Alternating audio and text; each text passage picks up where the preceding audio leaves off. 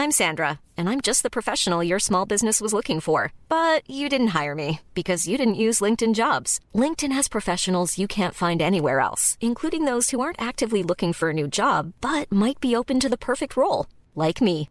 In a given month, over 70% of LinkedIn users don't visit other leading job sites. So if you're not looking on LinkedIn, you'll miss out on great candidates like Sandra. Start hiring professionals like a professional. Post your free job on linkedin.com/spoken today. When you're ready to pop the question, the last thing you want to do is second-guess the ring. At BlueNile.com, you can design a one-of-a-kind ring with the ease and convenience of shopping online. Choose your diamond and setting. When you find the one, you'll get it delivered right to your door. Go to BlueNile.com and use promo code LISTEN to get $50 off your purchase of $500 or more. That's code LISTEN at BlueNile.com for $50 off your purchase. BlueNile.com, code LISTEN. The Telegraph. Podcasts. In the spring of 1997, New Labour were elected on a huge landslide, and Tony Blair, this fresh-faced, modern-seeming politician, the kind of guy who was good at football and who'd been in a rock band at university and who didn't always wear a tie, became Britain's youngest Prime Minister since the 1800s. And he came to power saying things like this. We will speak up for that decent, hard-working majority of the British people whose voice has been silent for all too long in our political life.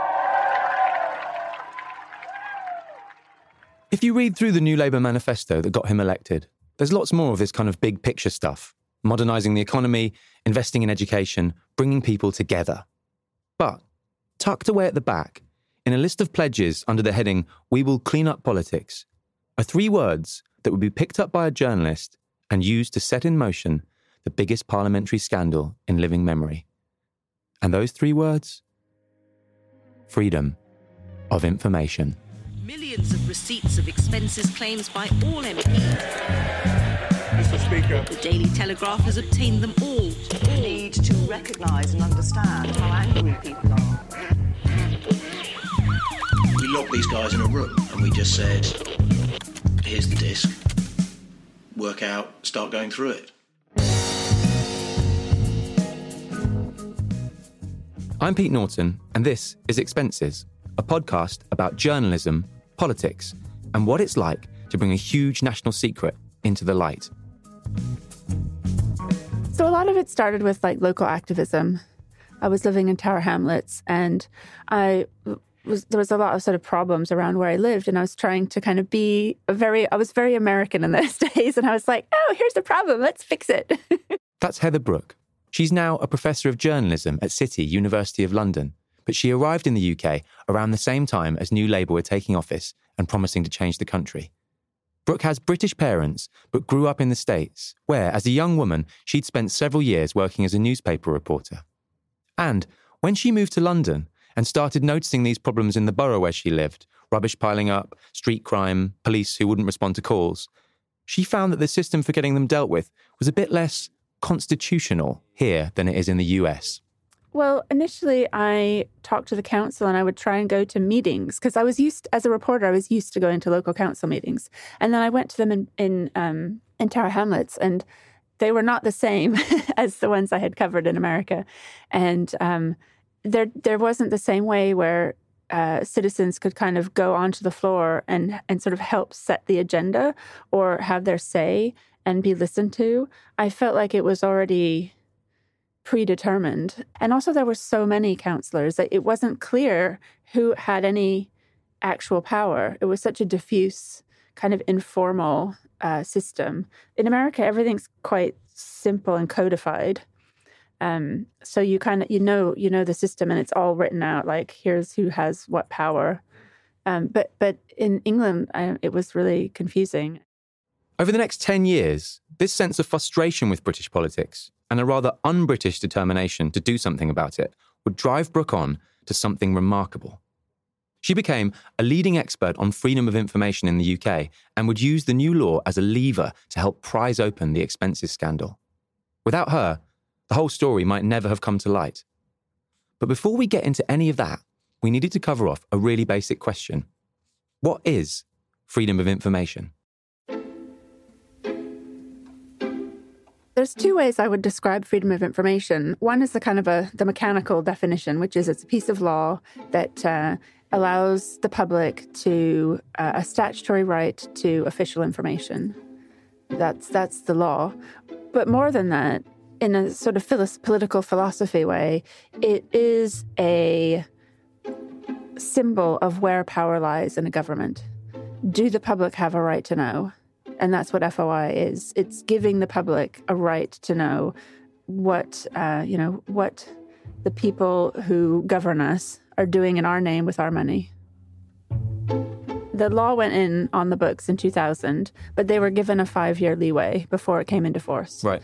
And supposedly that was to get them ready and prepared. But what I discovered when I was researching Your Right to Know, which is a guide to freedom of information, is that most of the departments I contacted were not, they had only just started their preparations, and this was in 2004.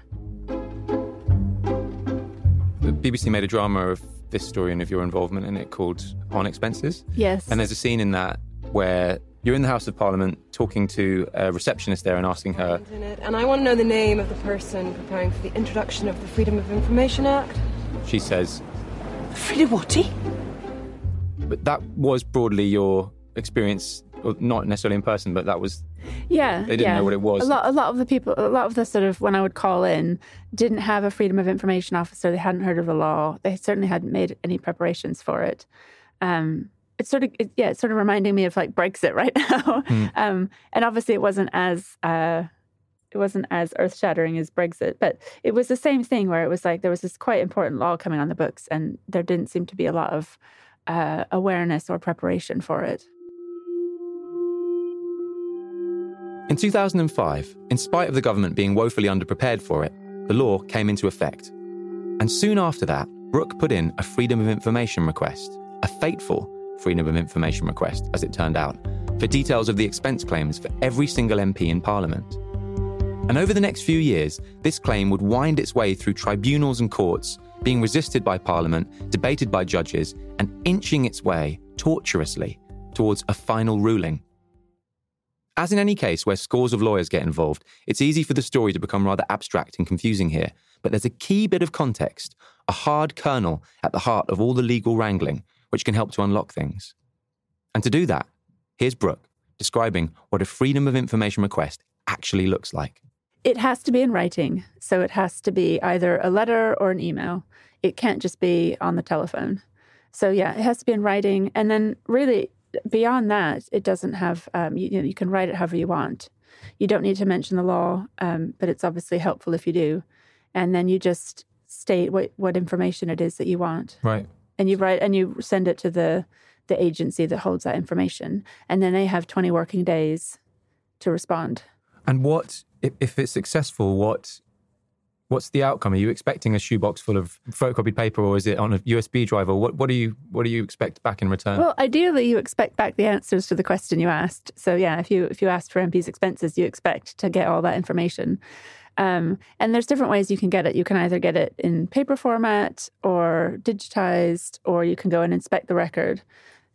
So yeah, I don't know how I didn't know how Parliament recorded the data. So I kind of imagined it was just pieces of paper. So, I had said in my request, like, I would come and inspect the record, which is what I had done in Washington State, which is basically to go in and look through all the boxes.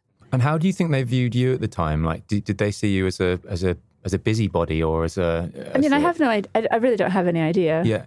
Were they kind of faultlessly polite in their dealings with you? It was always, we had a very formal relationship because... eventually, when I spoke on the phone, they said, well, you need to put it in writing, which I did. And that was the Freedom of Information request. Yeah. And then they rejected it. So then our correspondence was generally through letters. Having come from America, where these sorts of requests are handled quite differently, did you sense something strange having evolved here, the way these departments were treating you? I was always struck with this antagonistic attitude that... public officials had towards me as a member of the public. not even me as a journalist, because I wasn't a known journalist at that time. I was mostly just a citizen. And yeah, the sort of antagonism towards answering basic questions, like basic civics questions. I found it really sort of shocking, actually, and really depressing and kind of outrageous, especially for a democracy. You can't go around calling yourself a democracy if you treat your public like absolute garbage and don't give them like the basic information about how you as a public agency are spending their money. Do you think there was any element there, as you as a young American woman in this time, was there any element of it where that coloured it for them, where you were an outsider in more ways than one to them? I mean, maybe, yeah, if I was a man and I went to Eton, I could have called up my old friend in the cabinet office and probably, got what I needed. Sorted out over lunch. Yeah. I'm sure that's one way of doing things. I mean, I guess, yeah, that is a point that you make, because I came here, even though I'm a dual citizen, I didn't have any contacts in London or Britain or the British establishment. And that is a lot how business gets done here. It is an informal patronage network, and I didn't have any patrons or I didn't know anybody. So the only thing I had was this law, like a statutory right to access, which is really why I sort of hung everything on that law, because it was the way I was going to be able to do the kind of journalism I wanted to do in Britain. Because I didn't want to take people out to lunch or bars or have to pay them off or hack into phones or any of those things. It wasn't how I was trained to be a journalist. Like, I was trained to dig around in public records and find stories. I mean, talk to people as well, but that was like primarily I did most of my research through public records.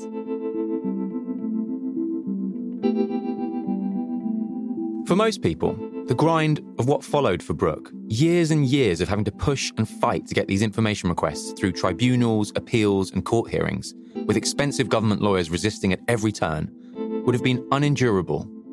Even hardened campaigners might have looked at it and thought, life's just too short. But not Brooke. She gritted her teeth and kept going for years. And we're going to hear what was driving her and how she managed it right after this.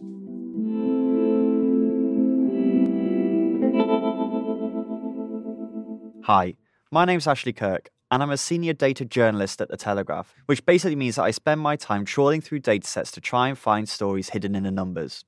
For the 10th anniversary of the paper's work on expenses, I wanted to find out if things really have changed over the last decade, and to see whether MPs are claiming more or less in expense today.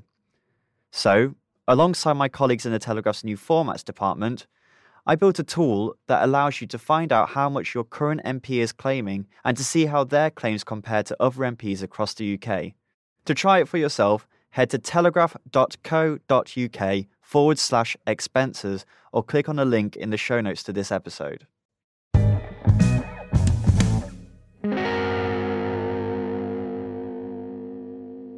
What was driving me? Good question. I know when they did that drama, the screenwriter asked me quite a long time about, like, what was your motivation?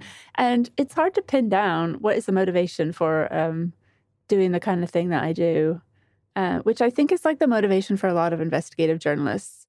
I guess where most normal people kind of get rejected or obstructed and they sort of can't be bothered anymore, they go away. There was something in me that it really got under my skin. I took it quite personally, and their rejection of your legitimate, what you saw as your legitimate claim to information. Yeah, and I did take it quite personally, and I got really kind of offended about it, and wanted to fight them on it. Really wanted to get to the bottom of it as well. Brooke did a huge amount of the legal work on these cases herself, boning up on the law, writing her own skeleton arguments, representing herself in front of judges. She was basically Freedom of Information's answer to Erin Brockovich. As the case progressed through the courts, Brooke did eventually partner up with a lawyer who admired what she was doing and offered to represent her pro bono. But the legal forces ranged against the two of them were still almost comically imposing. There was a lot of lawyers in this case. I had one, but Parliament had the Treasury solicitor, it had its own solicitor, and it had two barristers in the High Court. And then there was the information commissioner who was also there and also had their own barrister. So there was a real bean feast of lawyers, right. And I would have been liable for all their costs if I'd lost. Did you have an estimate on that? Yeah, it was between 250 and 500,000 pounds. Right. So pretty hefty. Pretty hefty, yeah. Yeah. Okay. So this appeal progresses to the highest court in the land, High Court, and then finally gets seen by a judge 2008. 3 judges, actually. 3 judges. 3 of England's top judges. And they rule? They rule that the tribunal was correct in its judgment and that Parliament had to release all of the expense claims and the addresses of their second homes. So it's huge vindication for you. Yeah. Yeah. It was an absolute total win.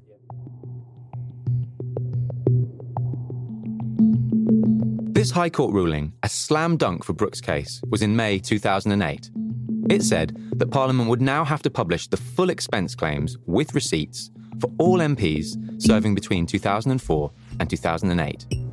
The publication date was set for October of that year, giving officials enough time to digitise the papers and black out any information like bank account details, medical reports and telephone numbers, which might compromise an MP's privacy or security.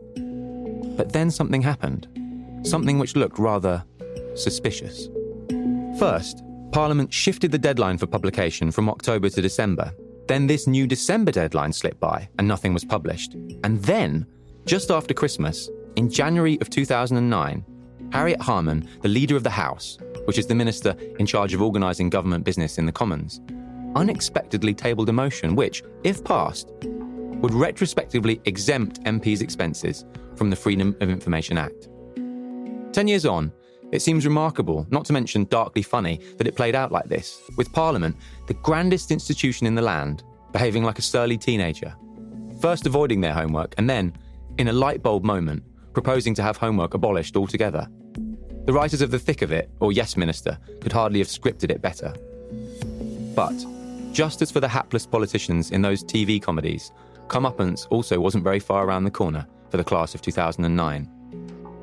Under mounting pressure, Harman's motion to exempt expenses was dropped. A new publication date of July the 1st was set for the documents, and then events took over when the leaked, completely uncensored copy of all the expense claims found their way to the Telegraph, who started to publish their findings in early May. We'll continue to unpack the story of how that happened and what the Telegraph had to do to get their reporting to press in future episodes of this podcast. But to come back to Heather Brooke, what did it feel like after years of tirelessly campaigning for this information to come to light via public channels, all those appeals and tribunals and waiting, to suddenly find out on May the 8th that a newspaper had got them wholesale and had scooped everyone else? Was it bittersweet? Well, I don't think that we knew exactly what the Telegraph had initially or how they were going to play it on that first day. Because on the first day, it was about the cabinet expenses and it wasn't clear. So I was sort of worried because I wondered, are they going to just pick out, they're going to do that thing that the British press does where they pick out a few bad apples or, they just like zero in on some personality.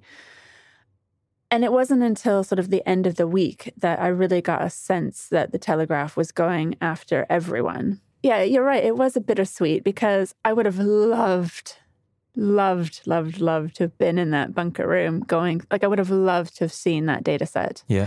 That was really what I was, trying to get hold of. Yeah. I mean, not for myself personally. I wanted it to be a public asset, that any member of the public could look up their MP's expenses. To jump 10 years forward and bring us into the present moment, on one level, quite a lot has changed. As a result of the scandal, we've got a new independent body in charge of MPs' expenses and pay, and new rules governing what can be claimed for. Freedom of information is also taken more seriously across government in 2019 than it was then. Departments publish their own guides to making FOI requests online, journalists pressing to get access to public information are no longer viewed as visitors from another planet, and it seems highly unlikely now that you'd run into anyone in the House of Commons who would profess not to know what freedom of information actually was. But, as someone who has worked on the coalface of this for well over a decade, and who has seen firsthand the British Parliament's capacity to resist change, Heather Brooke is perhaps better placed than anyone to assess the scope of what happened. So I asked her, Was a new era of transparency really ushered in by the expenses scandal? Or has business more or less returned to usual in Westminster? There's certainly been some efforts to have a transparency agenda, and there's been a lot of good work done, particularly around the area of open data and opening up data assets that governments have. When it comes to more, I would say, politically meaningful data, like government budget details, those are much harder to get hold of. And when it comes to decision-making, that's even harder to get a hold of. So certainly we've made some steps. I feel like there is a lot more to do. Do you think there's still a fundamental problem that it's about whether governments have a right to secrecy versus the public having a right to know? Is the balance still tipped way towards governments have a right to secrecy in this country? The culture is definitely around secrecy, yeah, and it hasn't shifted enough. The law is very clear. The default is the public have a right to know, and so the information should be released unless there's a good reason. There's a legal reason not to. But I still, all my students are making FOIs all the time, and they continually find that the default is that, how can we obstruct this request? It's like that's sort of a lot of times the starting point.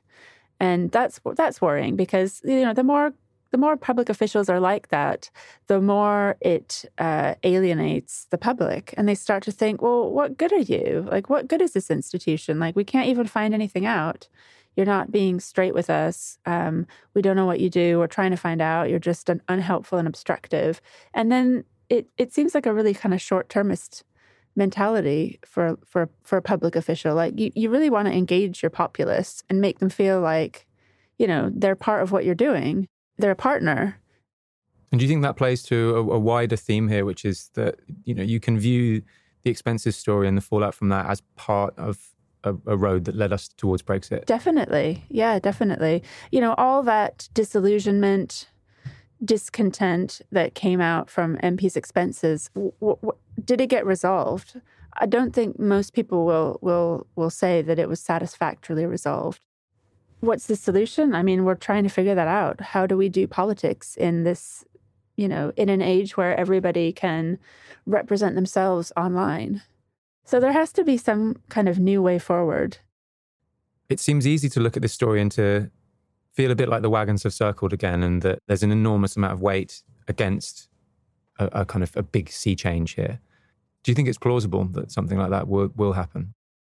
Certainly we're at this really crucial time in political development where, we're coming to the end of representative democracy. A lot of people feel like it doesn't work for them, and they're ditching it in different forms. And an alternative hasn't presented itself yet. And so it's really imperative on our political institutions to evolve and reform pretty robustly if they want to still be relevant to the majority of people. And that's what's worrying to me right now, is that it seems like it's just a battening down the hatches kind of thing that's happening, where nobody's coming forward with a vision of how we can do politics in the future. And so they're just going into full defense mode. And that only further alienates the public. Democracy only works with informed citizens. So it is an obligation on all of us. Like, the very minimal obligation that we have is to be informed. So it's to, read good quality news. Like, you can't just get your news for free, because you get what you pay for.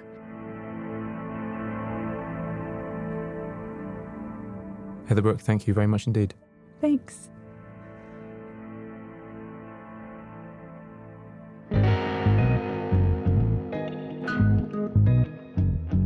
Expenses is produced by me, Pete Norton, and Theodora Louloudis. We're mixed by David Crackles, and our theme music was composed by Elliot Lampitt, who also helped edit this episode. Special thanks this week to Danny Robinson and John Norton. In our next episode, we'll be talking to a former MP, Norman Baker, who also played a key role in bringing the story to light, and who shares a rarely heard insider's perspective on the expenses system. Don't miss it.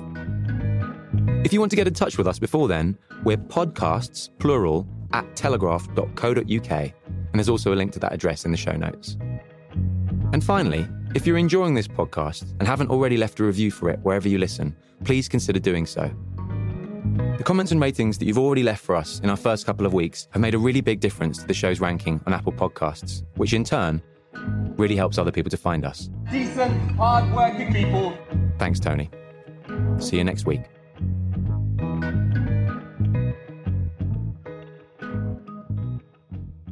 No, but it's good because I get a lot of lazy journalists who do almost zero work and just look up Wikipedia. Yeah. And I always tell my students, because I'm always trying to teach, well, they always complain about people not wanting to do interviews with them, especially because they're students. And I say, like, one of the main things you can do if you want to, like, impress people or is just to let them know that you've actually, like, looked into them, backgrounded them.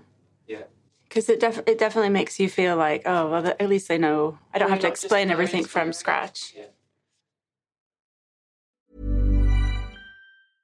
Step onto the legendary clay courts of Roland Garros, where the world's best players battle it out for a chance to win the French Open title. Tennis Channel Plus is your place to watch. Stream every court from your phone or smart TV, live in HD.